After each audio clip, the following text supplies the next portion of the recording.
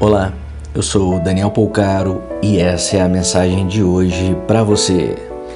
Talvez você ainda não encontrou a fórmula porque ela de fato não existe mesmo. Isso vale para todos os campos da nossa vida. Precisamos sim da ajuda dos profissionais, principalmente no campo da saúde, mas existe um despertar interior que depende unicamente de nós.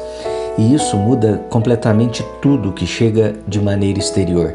Precisamos sempre buscar ajuda, mas nos cabe encontrar a confiança em nossos passos para executar todas as tarefas dos nossos sonhos no bem. Ninguém fará por nós. Pense nisso, compartilhe com quem você ama, te convido a me seguir lá no Instagram. Procure por Daniel Polcaro com L. Um grande abraço de paz e luz.